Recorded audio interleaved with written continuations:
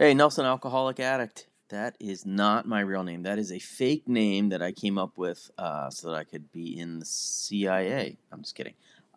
It's my pen name that I use here at LOL Sober.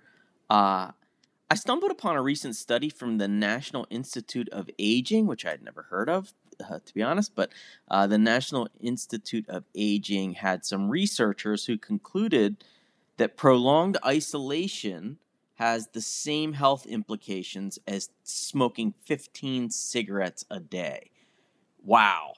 There's a lot to unpack there. And in the written version of this newsletter, I did include a link. It's worth checking out. First of all, I have smoked 15 cigarettes a day for extended periods of time in my life. Not recently, but I have smoked 15 cigarettes a day for months and months and months at a time. I also have had prolonged isolation for extended periods in my life. And I think I may have had periods of my life where I was in prolonged isolation and smoking 15 cigarettes a day. So I've experienced a wide spectrum of this comparison.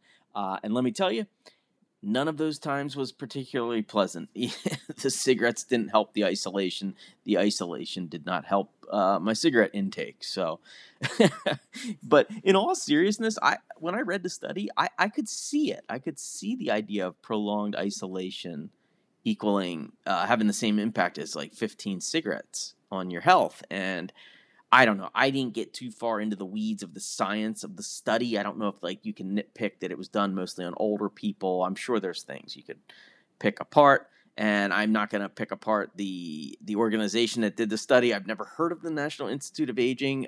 As a middle-aged guy myself who takes naps and somehow wakes up injured sometimes, I don't want to think about aging any more than I have to. I'm not going to join the National Institute of Aging anytime soon. I'm going to hold off as long as possible. But I do accept the basic conclusion that loneliness is a significant health risk factor. All of the implications in this study showed, like, from heart disease to mental health, that loneliness is just a terrible, terrible factor. So you might be wondering, why is this in a sober newsletter? But I think it's pretty obvious why, at least in my head. Loneliness and isolation, they seem to go hand in hand with addiction. They certainly are twin siblings in my life, next door neighbors. In my worst moments that I've ever had, whether it's addiction or sobriety, in those bad moments, I was usually lonely on some level. I had some loneliness. And in my best moments in my entire life, when I think about them, I usually was not lonely at the time. I think the opposite of lonely is connected. And in those moments, I was connected. So I think there's definitely a relationship between connection and happiness on some level.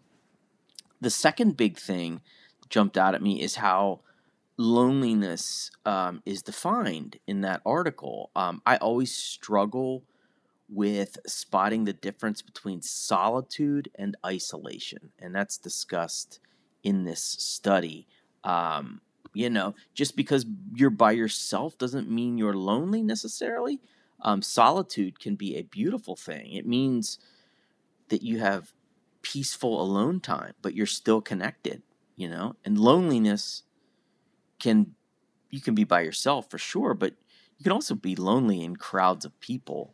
The number of people that are standing next to you is almost irrelevant, I think, to whether you're lonely or not. So, in a very basic way, solitude is good for me. Loneliness is bad. Like 15 Marlboro Reds bad, apparently. So I cannot let myself drift into loneliness. I need to be. Solitude is fine. Loneliness, not so much. And the study also shone a light on the uptick in loneliness that people have felt during COVID and also after this new norm that we're in now, which is, for a lot of us, it's working from home, it's Zoom meetings instead of in-person 12-step meetings, reduced travel, reliance more than ever on, let me just text that person rather than go see them. And that's kind of a nightmare for some people, including me. And when I say nightmare, I don't mean that I don't like it. I mean that it's bad for me. I do that stuff sometimes, even though I know it's bad for me. Because loneliness and isolation, it's a default setting. It's something that the addiction part of my brain always wants. Why stay connected? Anyway, I hope you all found it interesting, perhaps thought provoking. And then I'll close with a funny story that I've shared this before, but I thought about it again. Um, and the story is that for a few years in the mid 2010s, probably like 2014 to 2018, something like that, 4 or 5 years, my wife would pack up the kids every summer and drive down to North Carolina and South Carolina to visit family members. And she always did it around my busiest work time during the summer. And she seemed to really like the adventure of like an all girls trip, like moms and daughters bonding, all of that. So she enjoyed the idea of me staying home. It was sort of like part of the deal. It's like, we're going to go and we'll leave you at home. We love you. We'll see you in a week, like that kind of thing.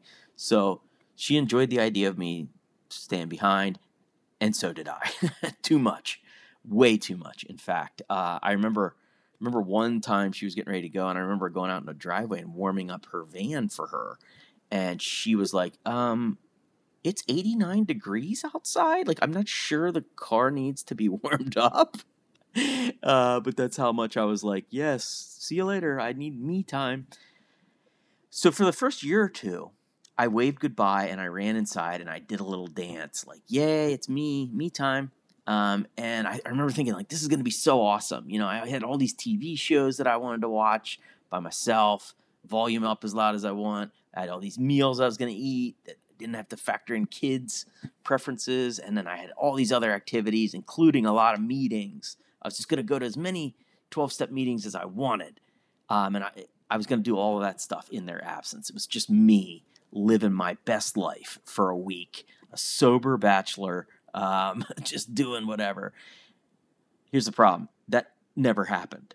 None of it happened. I went inside, waved goodbye on the driveway. I went inside, and then I started eating shitty food, watched a bunch of shitty TV. I slacked on my work stuff. I slacked on chores. I did not go to the gym like I thought I was going to. I did not go to those meetings I had been excited to attend. By day 3, I usually found myself calling sober buddies, just completely befuddled why I felt like shit.